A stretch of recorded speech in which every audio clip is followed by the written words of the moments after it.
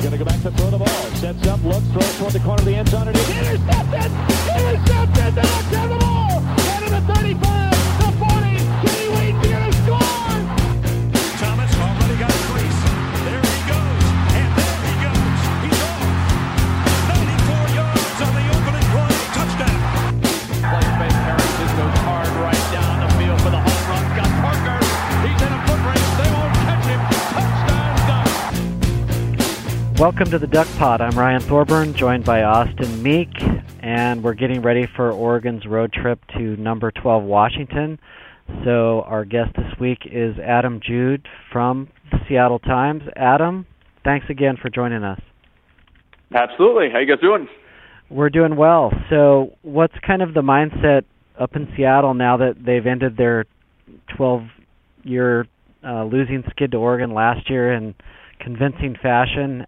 Oregon is kind of rebuilding, and Washington's sights are set again on, winning the Pac-12 and possibly sneaking into the college football playoff. Is this still a game that, is considered a bitter rivalry, or is it something where it's just 1 in 12? Was that streak like a big deal? Was that people talking about that? That streak, that thing. Yeah. So today, Tuesday morning, was our first chance to talk to some players. Chris Peterson has his weekly press conference on Monday, and he was rather subdued, which wasn't totally surprising, even after coming off a big victory over UCLA on Saturday. When it comes to rivalry week, Chris Peterson, is kind of as tame as it gets. I feel like in a lot of ways that's where things have gone in college football. Obviously, coaches in this era of social media and Twitter and sort of heightened coverage. I think everyone's pretty careful about what they say, and you don't want to inflame anything. And I totally get that.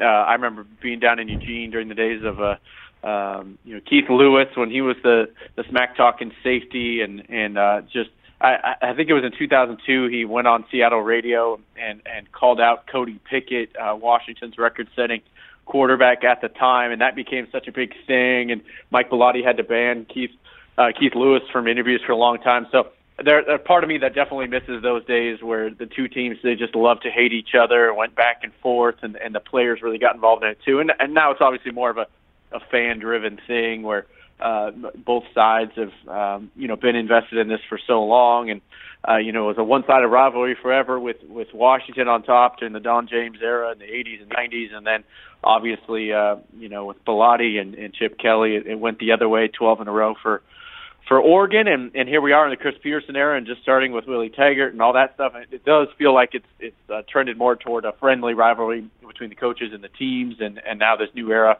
and all that. So, it's been pretty tame up here. Like I said, we just talked to the players for the first time here on Tuesday morning, and they said all the right things. And, one of the guys even, talked about this being just another game and just another opponent.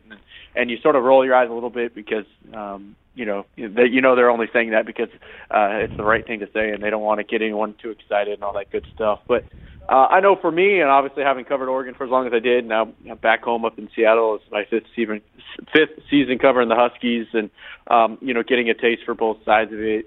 Again, it's a lot of fun, to cover, and I know obviously what it means to both fan bases and all that too. So I think it should be a pretty good game Saturday. It's strength versus strength when you think about Oregon's offense and that rushing attack versus Washington's defense. So I think it should be a pretty good showdown.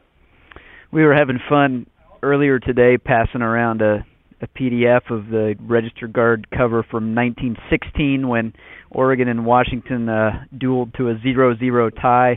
I don't think that's going to happen on Saturday. We have overtime now, so I guess it can't. But, not too long ago, when Justin Herbert went down and Washington's offense was struggling, it didn't seem too far off. But we can talk about the offense in a minute, but let's talk about Washington's defense. Your colleague, Matt Calkins, wrote a column making the case that Washington might be the best defense in the country, right up there with Alabama. How good is this Husky defense? Is it as good as last year, and what really makes it go? Yeah, it's a great question, and I remember Matt Calkins and I kind of going back and forth, over the weekend during that UCLA game. sort of making the case and sort of looking at some of the numbers with Alabama. And then I did actually a deeper dive today, sort of looking at it, the numbers a little bit, and even comparing, this UW defense to the Huskies' 1991 defense that shared a national championship. And I think a lot of people look at that 91 defense as probably the best in Pac-12 history, Pac-10, Pac-12 history, and they were that good. Had number one NFL draft pick in Steve Ettman, and really just terrorized people for a couple of years there. And it sort of, in some ways, feels like a similar thing here. It's a different era where offense kind of rules the day, particularly out here in the Pac-12. And so for the Huskies to be able to doing what they're doing, the defense alone is allowing 9.6 points per game this season, 8 touchdowns in 8 games they've given up. They lead the nation in, yards per play allowed, 3.66. That's the best since 2011 in all of college football. They're only allowing 2.18 yards per rushing attempt. I could go on and bore you with the stats, but, through 8 games here, I wouldn't say it's unprecedented, but out here in the Pac-12, we haven't seen defenses put up these kind of numbers in a long time.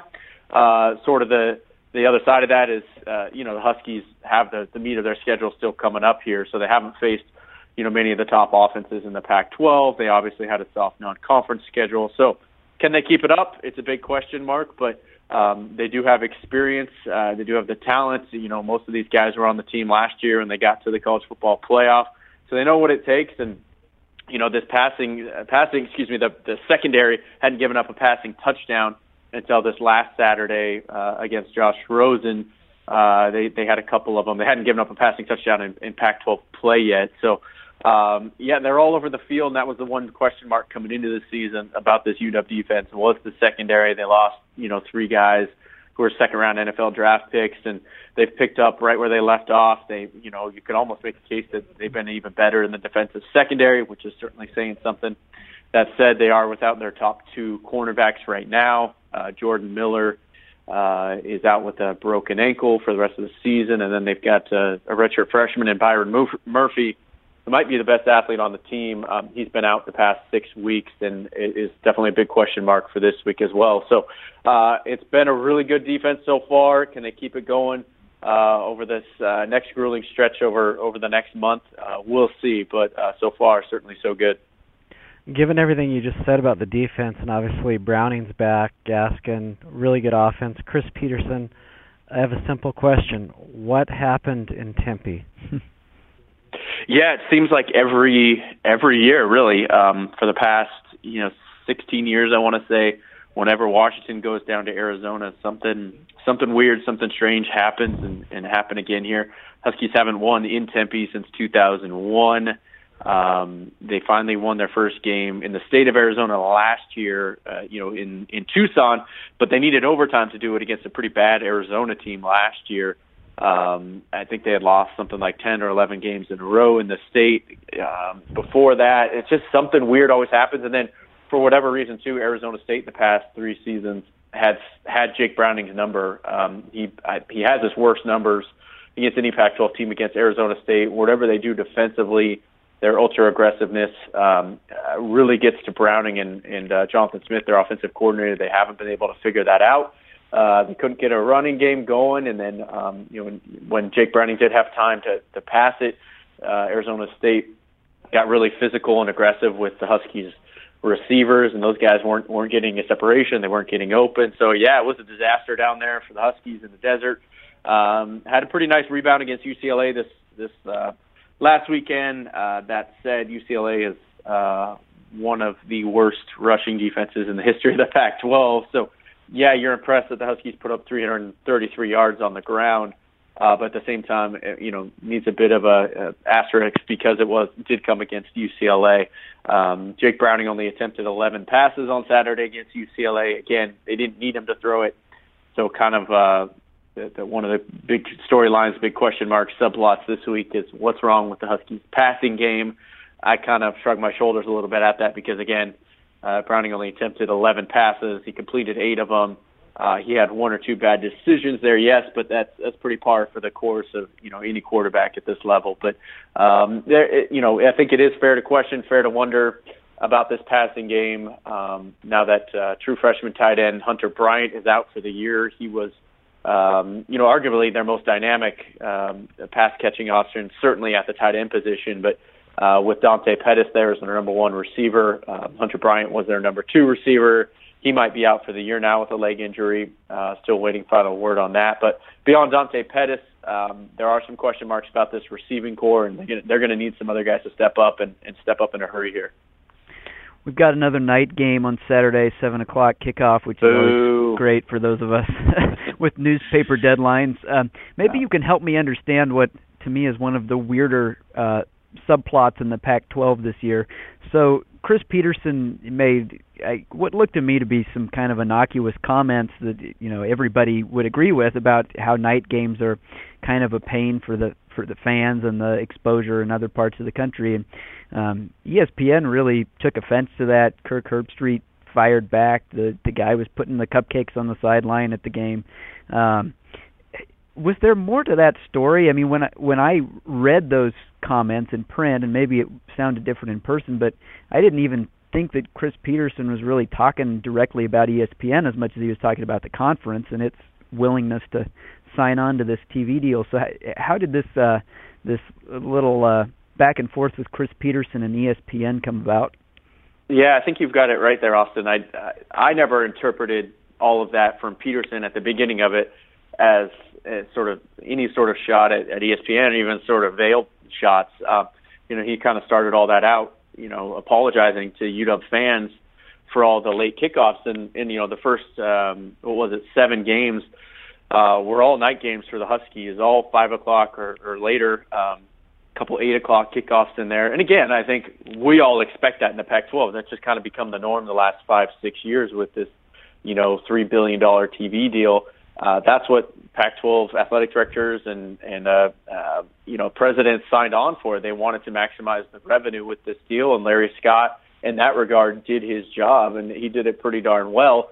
That said, obviously the coaches and administrators now, wish there was some sort of, equal sharing of these late kickoffs because it is such a burden, particularly when you're going on the road. We all know that. And these guys aren't getting back till 4, 5, 6 o'clock in the morning, and it sort of ruins their Sunday too when they try to sleep a little bit. So, I get it. I think we all understand the burden, and I get it from Oregon's fans' perspective too. So many of them coming from Portland. You've got an 8 o'clock kickoff. You're not getting home till 2 or 3 o'clock in the morning, and again, we all understand the burden. And I think Peterson's main point there was just to show some empathy for the fans. And appreciation for the fans who were still coming out with the late kickoffs, knowing that it was painful, and that was his comment. That we know it's painful. It's painful for everyone involved, and we appreciate our fans. And he did have kind of a throwaway line at part of the end of his long comments about that, saying, we all know nobody on the East Coast is watching. Nobody on the East Coast is watching us that late anyway. And I think that's where ESPN interpreted that as a shot at them. Again, I don't think it was, but, that's how they interpreted it. And, so they went on the defensive and then the offensive, showing the ratings numbers and how people on the East Coast, are watching maybe at least the first half of Pac-12 games, and that they are getting good numbers for those games and all that, which, again, to me wasn't really the point of Peterson's comments anyway. And then again, it just kind of snowballed from there, and it just got weird during the broadcast. Part of that too, and I wrote about it at the time. Peterson with his media policies, he doesn't do the standard production meetings the day before a game, the day before a broadcast. It's pretty standard around the industry, both in the NFL and college football, as you guys know, where the crew flies in on Friday. The broadcasting crew, let's say from ESPN, they'll fly in to Seattle on Friday before Saturday's broadcast, and they sit down that afternoon with the head coach, with the coordinators, maybe with one of the top players or two. It's pretty standard to get some time one-on-one with them so they can kind of be prepared and do their job for Saturday during a 3.5-hour broadcast. You got to talk about a lot, and you want to know what you're talking about. Peterson doesn't do those in person on Friday. He's consistent, at least, with what he does with that, and he'll do it over the phone during the week and talk to those guys. Well, the guys doing the ESPN broadcast that particular game, obviously were a little offended that Peterson didn't give them the time of day in person, and they kind of said something in passing during the end of the broadcast saying, what was the exact word they used? The cantankerous coach, Chris Peterson. And the whole time I went back and watched that, I was just trying to imagine them doing something like that to Alabama or, Florida State or something like that. And they never would. They would never put cupcakes on the field at Alabama. They would never say that about Nick Saban. And so, I think I know Washington's fans and athletic director, administrators were pretty upset about that, were offended, and they eventually did get an apology from an ESPN senior director and all that. And, I think they've all moved on from it. But I think you're right, Austin. It was one of the more, strange, interesting subplots this whole season. And to me, it's not nothing. I think, we'll see here what it means in the first college football playoff rankings tonight. But I think there are larger repercussions for this, not only for Washington, but for the Pac-12 at large, because, I think ESPN showed its hand, when it came to that stuff that, they don't necessarily respect Washington the same way they do those other top programs. And the fact that USC has lost a couple times, the fact that Notre Dame is in the mix now, I think the Huskies and the Pac-12 as a whole are going to have a really hard time making up a lot of ground this year in terms of the college football playoff and gaining that national respect. A lot of football here still to play, of course, but to me, the Huskies are absolutely a long shot to get back to the college football playoff, and I think part of it is ESPN has shown its hand at how they truly feel about Washington and where that program is at this point. Adam, I'm curious a little bit about obviously last year 70-21. That feels pretty good for the fans and everything. I'm curious how Chris Peterson feels not just about that score, but the fact that his friend Mark Helfrich was fired by Oregon, and that was one of the more damning results from a long season. Does he still have a close relationship with Mark? And obviously he's hired Matt Lubick from Helfrich's staff. And just what do you think he thinks of Oregon now that they've gotten rid of his friend and hired Willie Taggart? Yeah, Peterson, even before last year's game, the whole week leading up to it, if you guys remember, was pretty outspoken, in support of Helfrich. He just thought it was kind of silly at the time that there was even talk of Helfrich being on the hot seat. And, he understands, too, like, hey, this day and age, what have you done for me lately? But I remember a couple different times saying, it'd been less than 2 years since, they'd been in the national championship game, and he didn't understand the criticism and why it was coming to a head at that point. And I'm writing more about this later in the week, but I'll never forget Chris Peterson's reaction after that game, 70-21. Frankly, one of the most satisfying wins in the history of the University of Washington program. Again, you put it in context with that streak and just how heated, how hated that this rivalry is. To do what they did in Austin Stadium, no one's ever scored 70 points in that stadium. You think an offensive guy like Chris Peterson would kind of relish in that and be happy that he doesn't have to answer any more questions about the losing streak. And yet here he was. To me, he looked like a coach who had just lost. He actually apologized in his post-game comments right away. He said his intention certainly wasn't to pour it on there. He didn't want to put up 70 points. Obviously, Oregon could have done that to him, a couple years before that, particularly when Marcus Mariota in 2014 came up to Husky Stadium here in Chris Peterson's first game.